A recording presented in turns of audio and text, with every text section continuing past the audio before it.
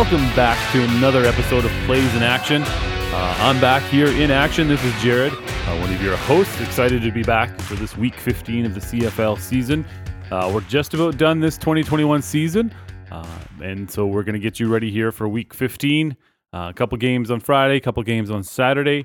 And as always, I'm joined with my good longtime friend, Ben. How are you today, my friend, Ben?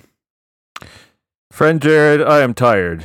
They can roll me out of the gutter when this season is over. I am a desiccated corpse of the human I once was, but we're ready for week 15 is whatever that means. And hey, let's go for it. There's money to be made, hopefully. And hopefully it goes a little bit more smoothly than the rest of my life feels. But hey, fun times, right? At least we've got fantasy football. That is very, very true. It's been a crazy season. One that I think there's lots of question marks heading into the season, little bumps and ups and downs and that kind of stuff. But we're almost and maybe even more question marks coming out of the season, right? Like we have no idea who any of these players are anymore. It feels like Jeremiah Masoli is the only guy who's playing like Jeremiah Masoli. Everybody else, quarterbacks wise, wide receivers wise, what a mess playing wise. It's a little bit iffy every week trying to figure out who's actually for real and who's going to be a kind of a sketchy mess. But I think there's a few guys that pop out this week for sure that we can focus in on and be ready to go for a better week 15, hopefully, than the rest of them have had this season, because there's been a lot of bad players this year. Right. Yeah, and I think it's CFL is not immune from everything else kind of going on in the world. I think it's probably going to take a couple seasons for things to kind of return back to what it was pre all this craziness and that kind of stuff. But before we dive too far into today's episode, once again, we want to thank Prize Picks for being a sponsor of this podcast. Ben, for those listeners that don't know about Prize Picks, maybe you can fill them in.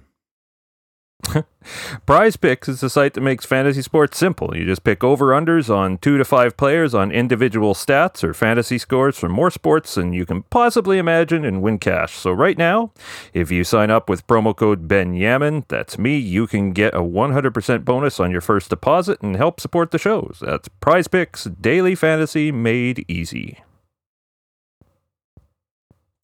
And then for those of you that listened last week, Ben, you did a great job of doing the podcast solo, sir, as I was away in Las Vegas for work and spent a lot of time at the sports books. But you done well, sir. It sounded really good. Well, as a deep-spirited introvert, I'm used to talking to myself in small, dark rooms on a regular basis, so it just felt like normal life for the most part. And it seemed like... maybe not doing the full episode of the podcast. You had a pretty good week last week, looks like. It was one of my better weeks overall, as I kind of won everything on the 2-game slate, which was nice. But unfortunately, on the big 4-game slate, I believed in Macbeth. Nobody should believe in Macbeth. That guy is as inconsistent as you can possibly imagine. It's wild. Even just his attempts of anywhere between 19 and 50 on the given season. You have no idea what to expect on a given week. It should have been a great game versus Ottawa, because everyone is great versus Ottawa. But that's 2 stinkers that Macbeth has put up versus Ottawa this year. And he's dead to me at this point, Jared. Let's move on. All right, Macbeth. Yeah, we're done with you, man. Double toil trouble. We're done. How did the money line? Did you win the money line? The Maple Leaf? I did not, but yeah. 4 weeks in a row I've had a top 3 finish, which should be encouraging. Oh. But the reality is, with a top-heavy payout structure like it is, for $1,000 for first and $300 for second and $200 for third, I've made $1,100 in the last 4 weeks instead of $4,000, and that kind of a gap is pretty tough to overcome at the end of the season as far as the differentials between the little things, between a couple points here and there. If Macbeth had even 7 more passing yards last week, 7, 1 more completion, I win it all. But that's GPP life for you, right? Small differences make big differences. So anyways, the winning lineup was from Elmo Beeson. I think we've said his name once or twice already this season. Yeah, I think so. We have. Winning score of 114.88. That is pretty low, friends. But winning lineup was Riley at 7.8% ownership, Don Jackson at 38.8%, Burnham at 8.1%, Banks making a comeback like he's not a dusty mess at 13.2%, Flanders at 7.5%, James Butler at 5.8%, and the Argos defense at 16.4%. So what can you say about a 3 running back lineup in which all 3 running backs go 4x on their salaries and 3 players are sub 10% ownership on a slate with just 4 games? That is tough to do. It was certainly a contrarian build, especially with $11,000 Banks turning back the clock to like it was 2017. It wasn't 2019 Banks where he was really good, but he was good and not totally bad, which was kind of unexpected given the way it's gone in 21. So it was certainly a contrarian build in just about every way, and I guess that was the week for contrarians where Macbeth failed and Mazzoli really came up a fair bit short of what people had hoped for from him too. So yeah, it was the first week I can remember in a long time that the top scoring defense wasn't part of the winner. And a lot of that was that Winnipeg only put up 10 points this last week, priced near 6,000. And that wasn't going to be enough to pay off that salary. So we'll get more into defenses later and how much those salaries have skyrocketed this week to silly levels. But congratulations, Elmo Beeson, again on your big win. Yeah, I'm pretty sure. Yeah, we'd have to go through the notes, but yeah, I'm pretty sure Elmo Beeson's won before, and I think it's his lineup. I think proves our point that this has been a weird season, and certainly a weird build, a weird lineup like that, like a 3 running back build. Man, that does not seem like it would be a smart play, but not most weeks. There's 1,000 reasons why that was for that guy. Living that contrarian life, and that works out sometimes. In the $50 chop block single entry life, Nairomata had a score of 106.8 to win the show, with Caleros at 18% ownership, Don Jackson again in a winner at 54.5, Kenny Lawler at 36.4, Jalen Tolliver, Jalen Tolliver, not Terrence Tolliver. Throwback to the Hamilton days, at 9.1% ownership, so he was the only one with Tolliver. Standback at 27.3, Curly Gittens. I often get his name mixed up and call him Girly Kittens, but we're not going to say that too often, I hope. He's a pretty good player. I don't need to give him a hard time. Good on you, Girly Kittens. Yeah. And then the Ticats defense at 9.1% ownership. So Tolliver and Edwards were kind of the cheap wide receivers of the week, with Ellingson and Walker both out for Edmonton. Now, I had the Armonte Edwards side of things at 2,500, and he had 9 targets on the night that he turned into 4 points.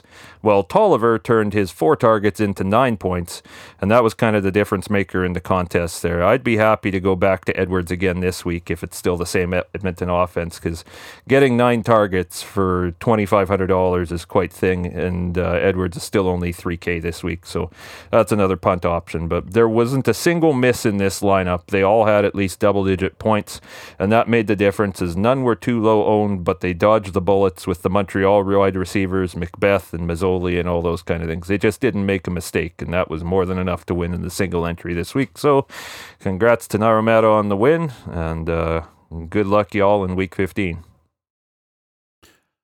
Okay, I feel like the last few weeks when we've done this show, we've liked to harp on the coaching and some of the coaching decisions.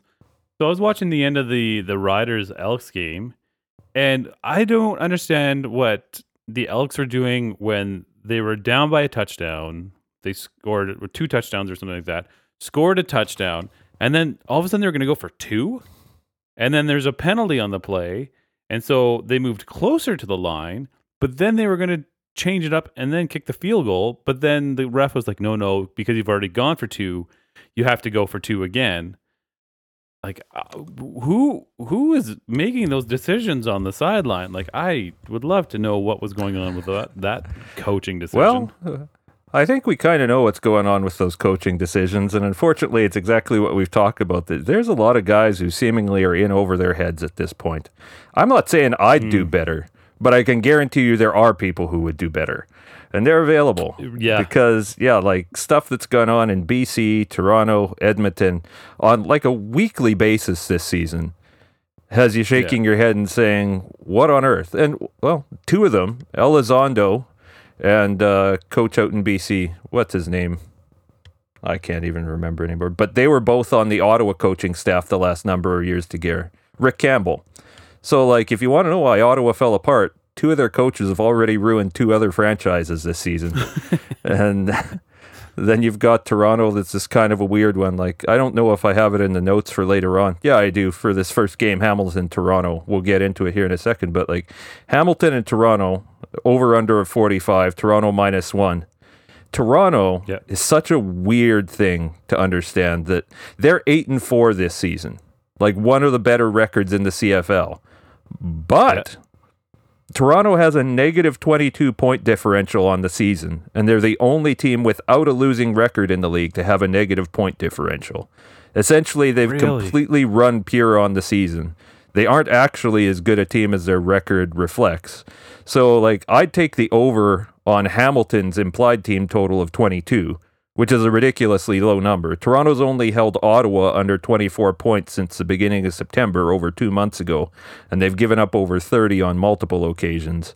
And with Mazzoli hitting his stride this week, I think Hamilton, the points, the Hamilton team total, there's a lot of stuff that you can hit there. Because I'll be honest, I don't think there's any way that Toronto wins here. Whether you want to take the money line, whether you want to take Hamilton and the points, whatever it is. Macbeth is so inconsistent. Hamilton's probably the second best defense in the league behind Winnipeg, and Toronto just isn't nearly as good as what their record shows for a lot of reasons of those underlying things. So, yeah, it's interesting to see how Toronto has managed to excel, and I guess you get a couple of games versus Schultz-led Montreal. You get a bunch of games versus Ottawa. It pads the record, and all of a sudden they look like a contender. But yeah, that's probably a pretty overrated team in reality, and the coaching hasn't helped them along the way either, as Dinwiddie just makes some odd decisions on a regular basis, as we talked about with the victory formation with a minute and a half left on the clock a couple weeks ago. So yeah, no, there's some weird stuff going on there. So yeah, Hamilton, the points, and the over on their implied team total of 22, I think, are all pretty safe bets this week. Yeah, and that's the first game of this week 15. That's the early game on Friday. And before the show, we were talking about weather. What's the weather going to be like in Toronto? Yeah, weather's going to be kind of sketchy across the board to some extent, right? Like, we're getting into November in Canada. We get what we get. So Calgary at BC is the dome game. That's the only one that's really safe this week. Hamilton at Toronto looks like it'll be right around low single digits temperatures, kind of 30, 40 kilometer an hour winds and rain. So, yeah, it's going to be sketchy, but I think pretty much every game this week outside of the dome game is going to deal with freezing temperatures, 15 mile an hour winds, and a chance of rain or snow. So whatever you're doing, they're all kind of in the same mess outside of Calgary, BC. Yeah. And because of that, do you think the quarterbacks are going to be able to put up kind of the number some of these prop bets we're starting to see? Or is it going to be more of a running game kind of thing? Yeah.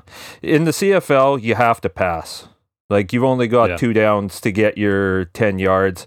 They're not going to be able to grind it out. It's just not a possibility in this game. And still, even with a little bit of wind, it's not ridiculous wind. And even in the cold, it's not ridiculous cold yet. And rain doesn't nearly make as much of a difference as it used to with the gloves these guys have now. So you're going to see guys who can still throw for 300 yards in the playoffs and then through the end of the regular season. But whatever's going to affect them is all going to kind of affect them equally. So maybe projections go down a little bit, but they kind of go down for everybody because everybody's playing in this crap together. So yeah, like for props this week, Mazzoli's prop on Bet Regal was 293.5. I think that's a fairly safe under. Like, he projects for 248 yards passing on 30 and a half attempts at 8.1 yards per attempt. The math says it might not get close, but it might be a little bit more. Like, one thing to keep in mind is Toronto only gave up 90 passing yards last week. Duck Hodges is that bad, right? Like 90 passing yards in the CFL as a professional quarterback. Duck Hodges, not good at football. Like, it's just like the first game of the year where Matt Nichols had whatever it was, 73 passing yards for Ottawa, right? That's twice this year. Yeah. Ottawa has been under 100 passing yards as a professional football team. It's pretty bad. So if you put Toronto, even having given up like 250 passing yards in that game, their average bumps from 7.9 yards per attempt to almost 8.6 yards per attempt just on that one game. And if they're 8.6 yards per attempt giving up, they're a bottom 3 pass defense. If they're 7.9, they're a top 3 pass defense. And that's kind of the nature of the CFL, right? So I think they're probably more like that 8.6 yard per attempt defense in reality. If that's the case, Mazzoli projects more for kind of 270 yards passing, which is a little bit closer to the 293, but I still think probably the under, given the weather, given the context of it.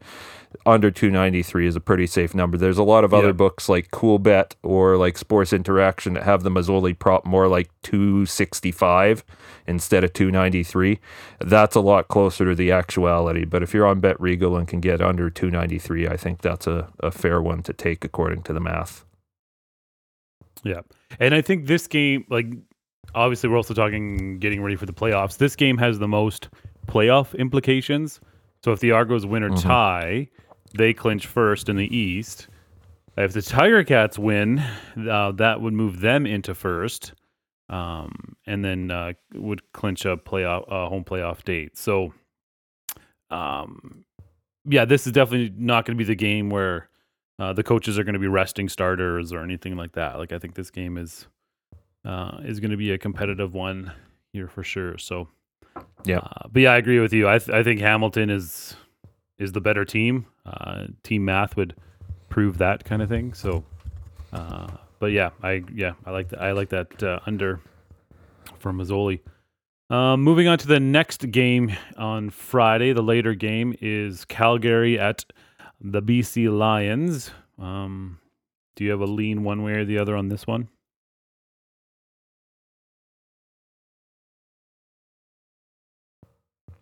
Well, we've got the over-under at 46 and Calgary -2. I don't have strong feelings about this, and I'm a person who has strong feelings about a lot of things, but the thing I do know is that the pace should be up, as quarterbacks project both for over 35 pass attempts each. So I think if I was pushed on it, I'd probably take Calgary in the points. They seem to be trending in the right direction, their defense improving, and now they've added Trey Roberson and Reggie Bagleton to the mix, whereas BC kind of seems to be trending down.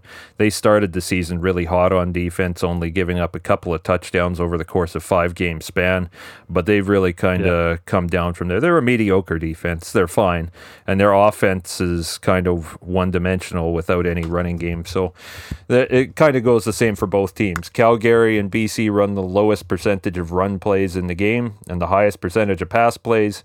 You can see things potentially shoot out if they're both having their 35, 36 pass attempts like they project.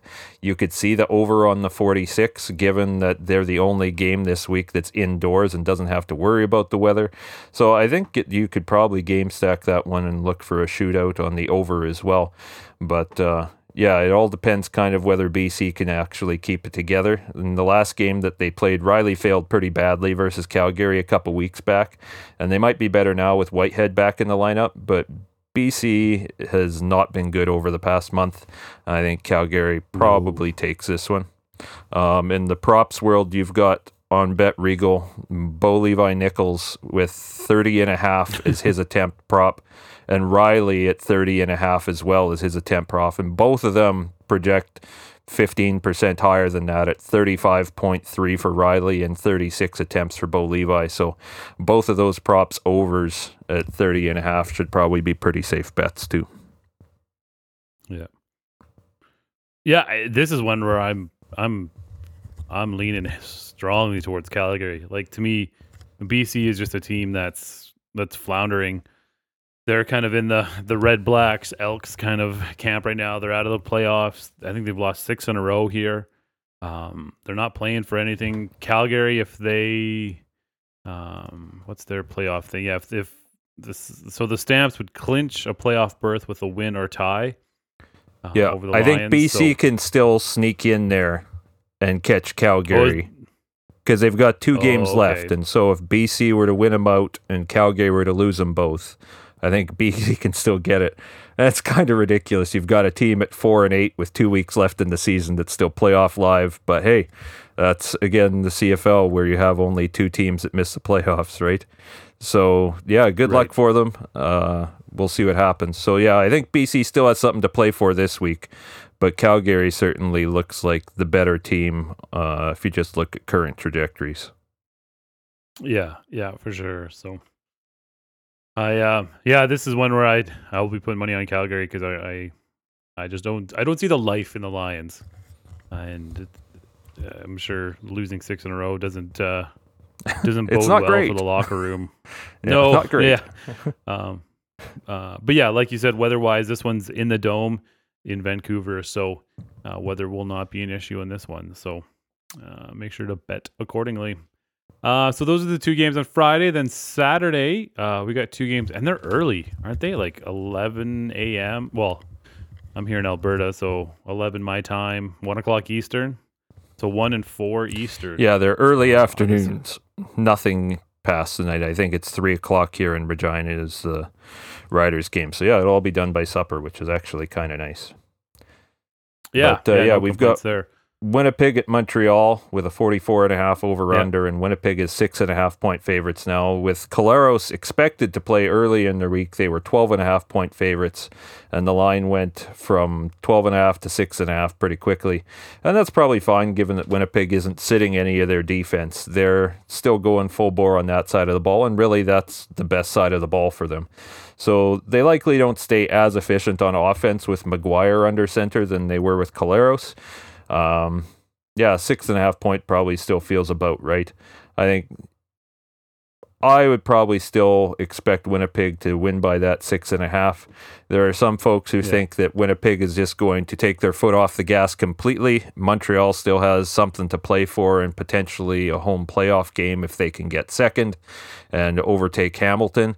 So, yeah, Montreal still has something to play for. They've got Trevor Harris under center now, which is probably the best quarterback that they've seen since Calvillo retired. So they've got a few more options now. We'll see what they can do. They looked like they had some life in Winnipeg last week where Winnipeg was still playing for something. So, yeah, it'll probably be closer than what it was, and that's why the line went from 12.5 to 6.5. But I still think Winnipeg by 6.5 is a fair bet given their strength of their defense. How about you, sir? Right. Yeah, I think I like the 6.5 for Winnipeg. Like I would take the spread on that one because, yes, I think Winnipeg is not gonna they're not gonna risk injury because obviously they've had a pretty stellar season and all the futures are on the Bombers taking it all kind of thing. But I if there's one coach in the league that I would have faith in, it would be the Bombers coach. Shea, right? That he would be able to keep his players' mindset correct, right? Like they can't just lay off the gas and not worry about it. That they have to maintain that intensity for the last couple of weeks of the season here, and just kind of keeping that fear of the Bombers in the rest of the league, kind of thing like that. So yeah, I like the 6.5. If this was 9.5, I probably still would have bet on the Bombers. Yeah, I think if you're feeling frisky and think that Montreal is able to stay pace a little bit closer with Harris under center and maybe Winnipeg takes their foot off the gas, you can find the Montreal money line around a few places at kind of plus 325. And that's a pretty sweet payout for a team in a situation where they've got something to play with. Their opponent doesn't. Their opponent is resting starters. Yeah, I think Winnipeg wins this one, but if you think Montreal has a shot, that money line is a pretty appealing bet. Right. Yeah, it's I mean, when Winnipeg's won this season, they've won handily. Like every week, you mean? Yeah, exactly. Yeah. The two, I was just flipping through the scores. The 2 games where it was 5 points or less since the end of August was against Calgary and against Edmonton. So make sense of that. Yeah, good fun. But everyone else, it's been 30-3, 45-0. Yeah, blowout 30, city. Yeah, exactly. So 6.5. Even if Collaros is holding the clipboard and taking it easy, yeah, I think Winnipeg wins this one pretty comfortably this week for sure. Yeah.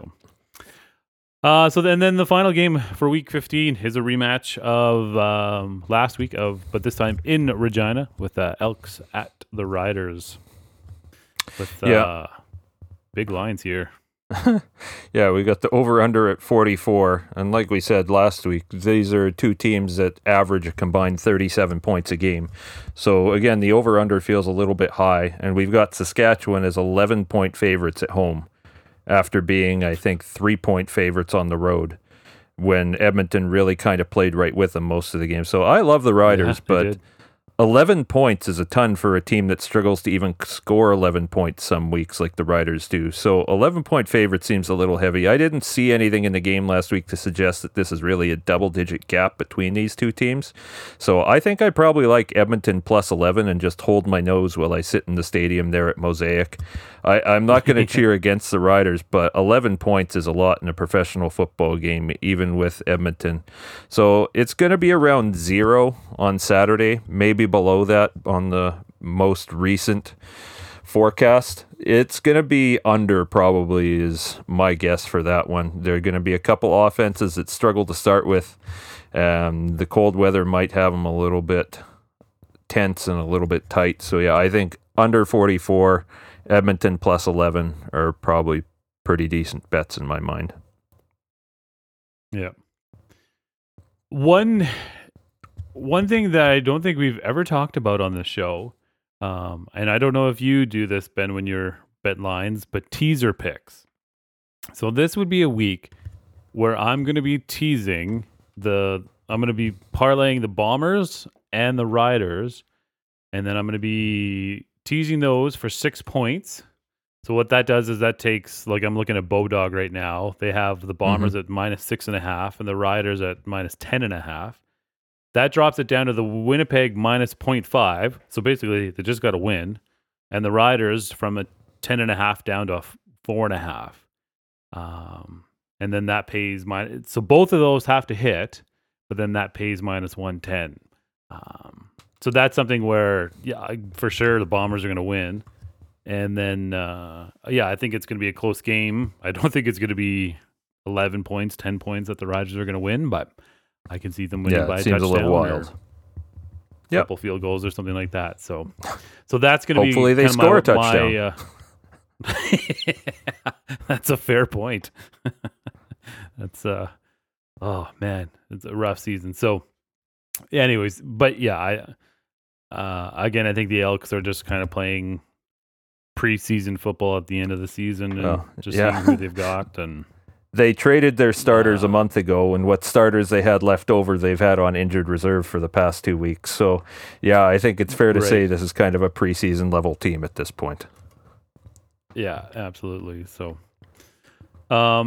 and then any props? Did you talk about any props for that game?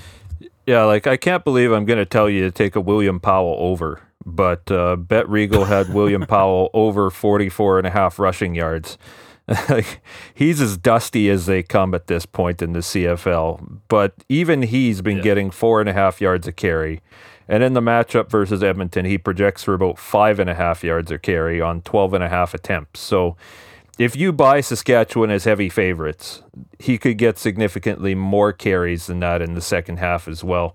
12.5 could become 16 pretty easily, as he's done a couple occasions. And at 16, he'd only need 3 yards a carry to get to that 44.5 rush yards. So I think Powell over 44.5 rush yards as 11-point favorites at home, trying to lock up a home playoff game in the cold, seems like a pretty safe bet for that prop this week. Yeah. Yeah, that does sound like a good one for sure. Yeah. Okay, well then let's move on to DraftKings. And first of all, I think the first thing we got to talk about is Timmy.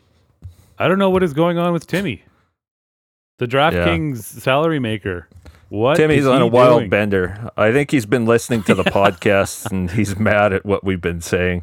He's just kind of sticking us with double guns every week with these salaries at this point.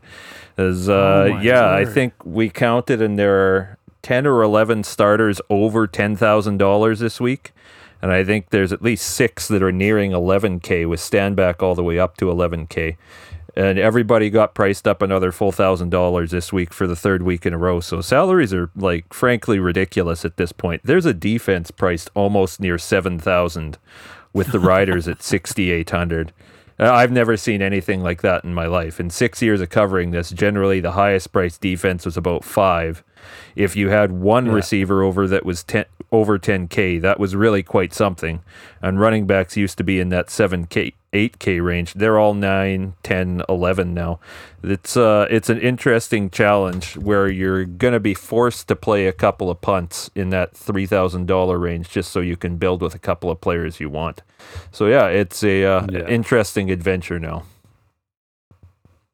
So quarterbacks who like Mazzoli at 11-4 right now. Oh my gosh! Yeah, it's a little wild, right? At? So with Collaros out this week and all the QBs priced absurdly, kind of $10,000 plus, I think either you are going all the way down to McGuire at $6,500 and hoping for the best, or you're going all the way up to Mazzoli at $11,000 versus Toronto in the matchup that offers. Because I don't think you want $10,000 Fajardo. I don't think you want $10,000 Riley versus Calgary. Nobody wants $10,000 Bo Levi Nichols. Like, what a disaster. I don't even think his mom wants him. And then you've got Macbeth, who has burned us more than enough. I will never die on that tree again. Macbeth is dead to me before he can make me dead. So I think that you're probably going all the way up to $11,000 for Mazzoli, playing double stacks and expecting that that's just what you're going to have to get versus Toronto. Or all the way down to McGuire at $6,500, who's literally like half the price of the rest of the top quarterbacks. So McGuire is not Strevler, and he's not Collaros. But if he even gets you 250 yards and one touchdown and even 20 or 25 yards rushing, that more than does enough to get him there at $6,500. So Winnipeg has two of the top four projected wide receivers with Lawler and Dembski. So McGuire will probably pop wherever you let him in your lineups. Mazzoli has been the best quarterback in the CFL over the last month and a bit, and really the only consistently hitty player that we've had on a week-to-week basis with yards and touchdowns. So Toronto was a little bit better last week, but it was versus Ottawa when they, as we said, we only gave up 90 passing yards. Aside from that matchup, they've still been giving up 320 yards and a pair of touchdowns just about every week through the air. So Mazzoli's wide receivers are among the most affordable. It's not like they were a couple of weeks ago where Dunbar and White were in the $3,000 range. They're now $6,000 range. But the decision is whether to double stack him at $11,000. Like, he'll probably have to go nuts and have at least two receivers go off to pay off that tag. But the other options are essentially other $10,000 receivers. So there's not a lot that prevents you from playing two Hamilton guys other than trying to get in a couple other top values, because you've got, well, we'll get to them later, but Whitehead and Kamar Jordan are both priced pretty mid-tier, despite the fact they're probably two of the best receivers on the slate. So your kind of option is, are you going to double stack Mazzoli and play just one of Kamar Jordan or Whitehead, or are you going to jam Whitehead and Jordan into every lineup and single stack Mazzoli and hope for the best? If you're looking for just kind of a YOLO play, I think Fajardo double stacks, despite everything I've said, with Evans and Schaefer-Baker are kind of interesting if you want to sprinkle one or two Fajardo lineups into your pool. Without Kyron Moore in the lineup, Evans and Schaefer-Baker had a whopping 65% target share last week, which is pretty ridiculous. Wow. That they both had over 20 targets between them. If that's the case versus a pretty bad Edmonton defense overall that's trending down in a game the Riders have a lot to play for, I think Fajardo could have a chance of finally having a game. Like, he's been bad. He's been downright bad on everything over 15 yards this year. His touch is just totally gone. But if there is a game in which he found it, even for a short period, and the offense stays condensed like it has been the last couple of weeks with Evans and Schaefer-Baker, both priced reasonably at least below $10,000, I think there's some life for a almost not owned Fajardo in a double stack this week versus Edmonton is pretty heavy home favorites. Yeah. Yeah, and that's where you're hoping that Saskatchewan actually scores more than 20 points, which they've struggled to do over this last month. Yeah, well, as most teams have, it's quite something. But yeah, I think Saskatchewan's offense is very bad, but Edmonton is also very bad. So it's a matter of whether you think they can put it together for one last run on their home finale. I think it's not a high probability play, but it's a super low owned contrarian play that'll give you a way to differentiate from the crowd, certainly. Yeah. And, well, like we said at the start of the show, that Elmo guy, he had that pretty contrarian lineup, and he did pretty well with that. Yep. We move from crazy quarterback salaries to crazier running back salaries. Maybe even worse, right? So, yeah, like the projections for the running backs are basically as low have they been across the board on this season, and yet salaries are the highest that they've ever been for running backs too. $11,000 for Stanback versus Winnipeg is just straight dumb. Right, like I don't know what on earth they're going at there, but $10,000 for Carey or Powell, who are next in line, maybe even worse yet, because they're not going to get nearly the volume that Stanback does with Montreal still playing for something. So you've got those three. If you want to sprinkle any of Stanback, Carey, or Powell, be my guest, but they're all terrible values at the position. And that kind of leaves us a trio of mid-tier and low-tier backs. So that leaves Foster at $7,000, who's listed at the starter with John White out this week. He's solid, but it's a rough matchup versus Hamilton, who's really one of the better defenses in the league. If he's going to get there, it's going to be as a receiver anyways, as he kind of gets his 5 targets a game. Foster's probably one of the better values. You've got Butler for BC at $6,000 versus Calgary. It's also a pretty bad matchup, but again, he gets a lot of targets. I think he had 6 last week, and he's had at least 4 in each of the last 4 games. So he's getting targets. He's half the price of Stanback, Carey, and Powell, and that gives them a little bit of an option, especially given they've got that dome game for him this week at home in BC. And then that leaves you potentially Fletcher in the $4,000 range at $4,700, who really showed up in week 14 with Wilder out. And he's probably the best running back play on the slate if indeed he gets a start again and Wilder is out, despite the fact Saskatchewan still has the best rush defense in the league. So those 3, Foster, Butler, and Fletcher, are probably the only RBs I'm going to use this week. You could also punt potentially with one of Jackson Bennett or Malik Irons for Hamilton at $2,500 at absolute minimum price. But the reality is that clown car in the Hamilton backfield, we have no idea who's going to come out of it on a given week, right? Don Jackson is out again. So you've got all of Sean Thomas Erlington, Jackson Bennett, and Malik Irons. They have them listed in random orders on week to week on the depth chart. They really don't mean anything. You never know who's going to get the carries or the targets. Any one of those guys could absolutely get 10 or 15 points this week at just $2,500 for Bennett or Irons. But there's just as good a chance, maybe a better chance, that they have low single digits or zeros if they don't get any playing time at all. And there's really no way to know exactly what Hamilton's going to do with it. So with only 14 lineups in the Maple Leaf, like, you could go ahead, but there's better punt options at wide receiver, I think, that are a little bit higher probability hits than either of those guys doing something at 2,500. Do you think ownership is on Stanback is going to be high because he's, like, I don't know, of even the top 3, he seems like the one that's kind of been the most consistent with putting up points this last month or so? Well, or if is we that take a look, 11,000 going to scare people away? Yeah, he was almost that price last week, and he was still in a third of the lineups in the single entry contest. I think probably a little bit lower than that in the Maple Leaf, but people are going to spend the salary somewhere. They're going to spend on at least one of these $10,000 plus guys in every lineup. I have no idea why you would want to go with a Stanback route this week at $11,000. He's probably going to be higher owned than what he should be given the context. He only has 3 touchdowns on the season, and he's almost entirely touchdown dependent for hitting value.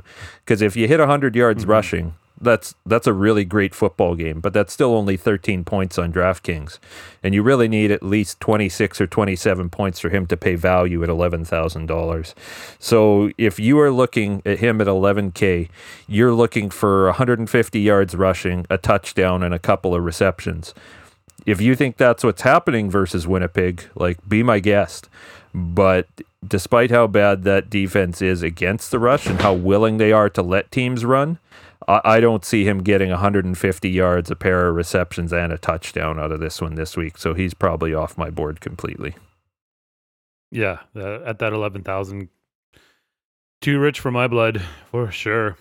Wide receivers. I think, 1, 2, 3, 4.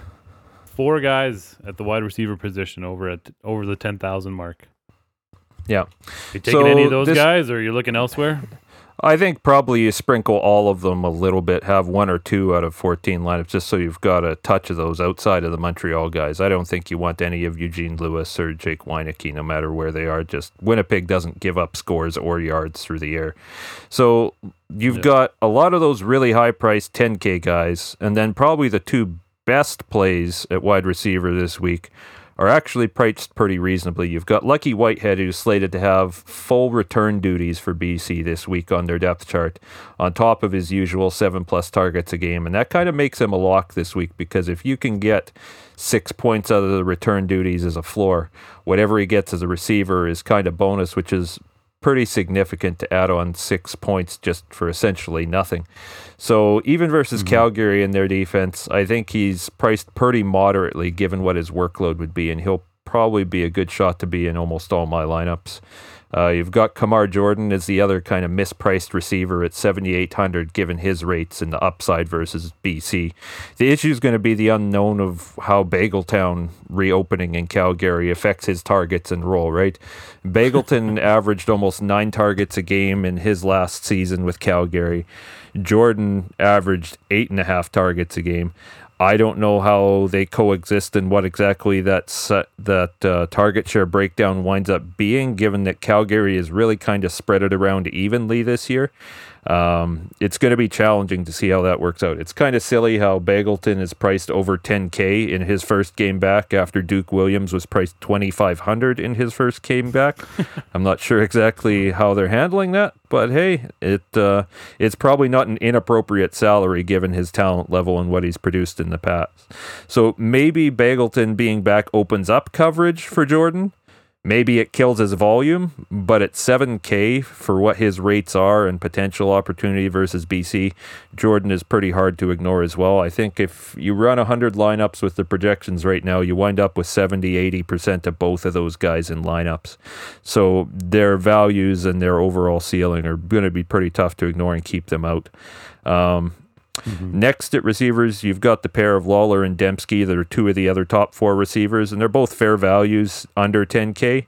But there's certainly some uncertainty with McGuire playing quarterback instead of Collaros. I think if you play McGuire, you can play one or both of those guys in lineups pretty confidently.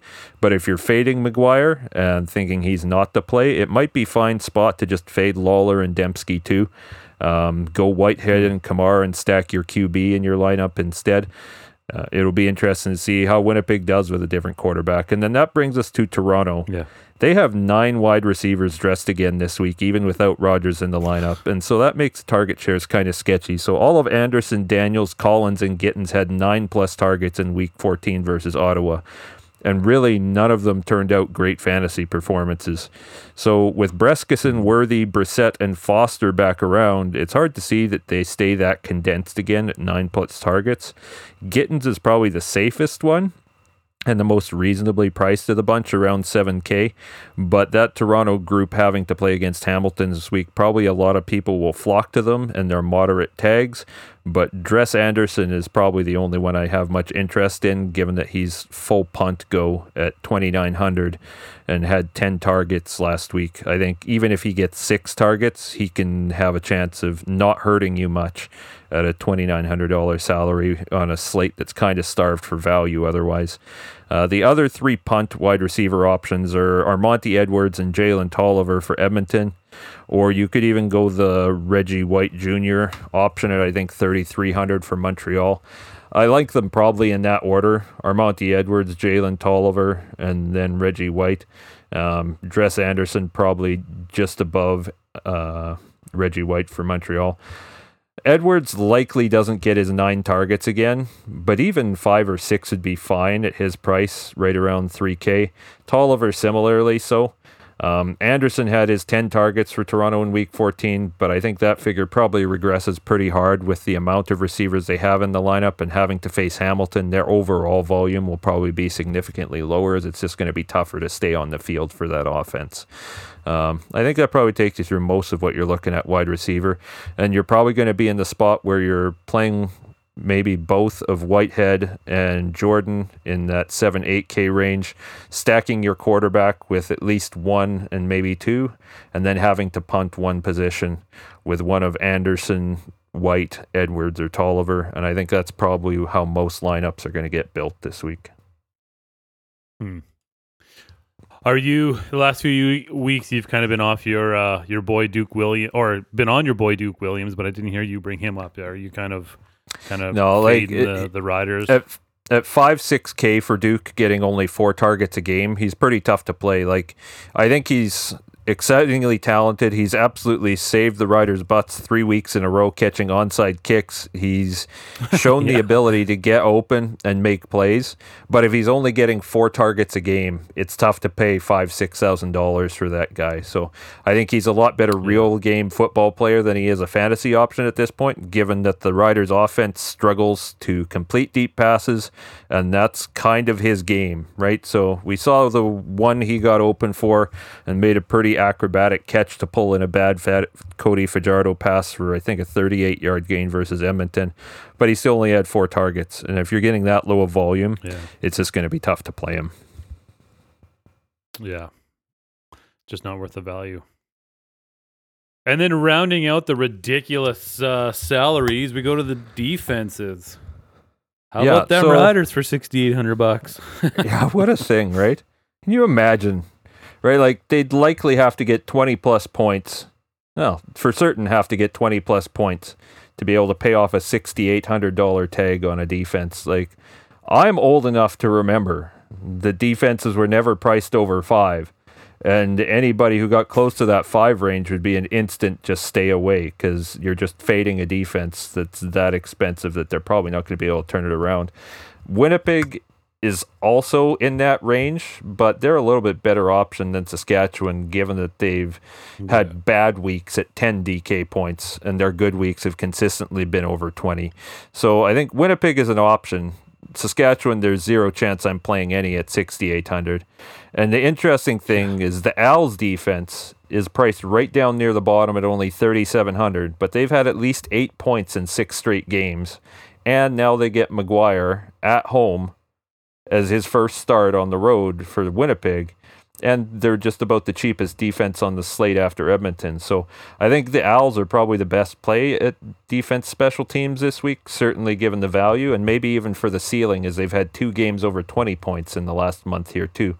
So there's zero chance I play for Saskatchewan. There's some chance I pay for Winnipeg, and most of my exposure will probably be Montreal, as we need the salary relief this week, and the Owls offer it pretty straight up at only $3,700.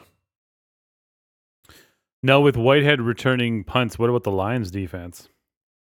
Yeah, like, you can certainly go there if you want to try and kind of double it up and hope for a return touchdown. But again, the Lions defense, like we mentioned, they've been trending down significantly for the past 2 months. Losers of a half dozen games in a row, giving up increasingly more yards and scores. And yeah, I don't worry too much about stacking my returner with my defense, especially if it's a situation where the returner is an $9,000 receiver. It's one thing if you're paying for a $2,500 backup running back, just looking for a full punt play, then maybe you stack it with a $3,500 defense and hope to get 2 touchdowns out of $6,000 total investment. But here, where there's so many better options at defense, and you're really playing Whitehead not for his return potential of a touchdown, but because he's one of the best receivers on the slate, I don't think you need to go so far with only 14 lineups in the Maple Leaf of worrying about stacking Whitehead with the Lions defense. It's really quite a bad unit. Yeah, it's 13,000 if you wanted to stack Whitehead in the Lions. And woof. That's a lot of salary for sure. Yeah.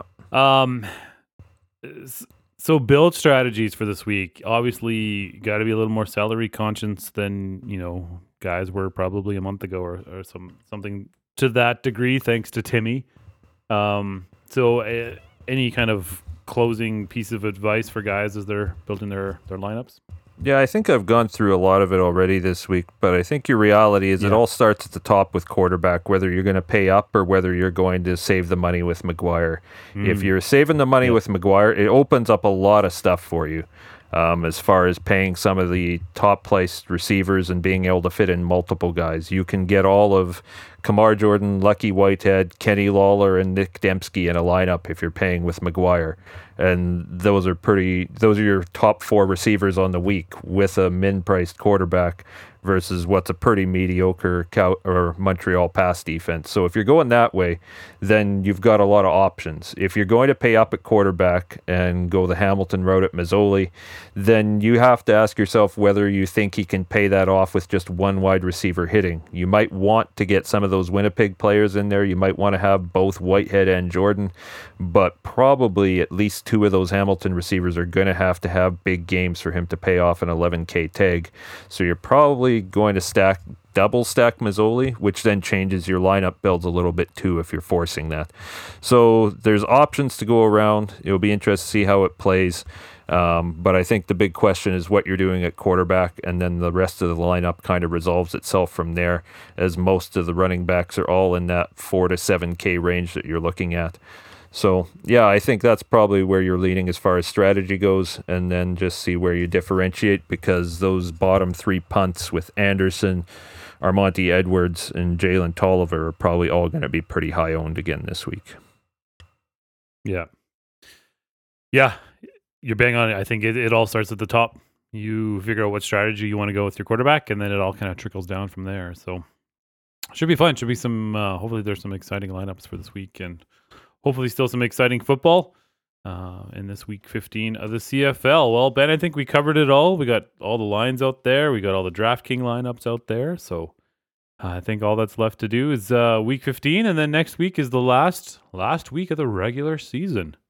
Yeah, full-blown silly season in week 16. So it's usually the most adventurous lineups of the year, as a lot of guys are sitting. You wind up with ridiculous amounts of salary. I think the most adventure I ever had was 2017, where you could start Brandon Zylstra for $3,000 and he was the top receiver on the slate, and I think I had $12,000 left on the table that week, just because there was so many backups starting and so many starters sitting. So, yeah, enjoy your last week of actually spending anywhere near $50,000 on your lineup, because next week in week 16, everything goes haywire. Yeah. And I guess, Ben, we never actually talked about this beforehand, but so there's a game on Tuesday. It's actually, I think, one of those COVID makeup games between the Elks and the Argonauts. Yep. I don't believe we're going to get our show out in time for that. There is zero chance. Just focus. Yeah, zero chance. So we're just going to focus on the 2 games on Friday and 2 games on Saturday for next week. So we'll still have a show out for you guys next week and go through all of that. So after week 16, as we get into the playoffs, Ben and I are still going to have a show each week. There's still going to be betting lines. And I think there's still going to be showdown slates and DraftKings, correct, Ben? Yeah, there will be contests right through the end of the season for sure. Yeah, so we'll make sure you guys are set up and prepared for that for the playoffs moving forward. So we'll see you guys next week for week 16 of the CFL season. Good luck with your contest this week. Good luck if you're playing anything on Tuesday between the Elks and Argonauts. Blessings on you if you are. And then, we'll go from there. All right, Ben, we made it through. Thanks so much, friend. I hope you have a great weekend, and hopefully you can finally win that Maple Leaf this weekend. I'm cheering for you. Yeah, here's to go, and it's all been so close, right? So anyways, have fun, and good luck in all your Week 15 contests.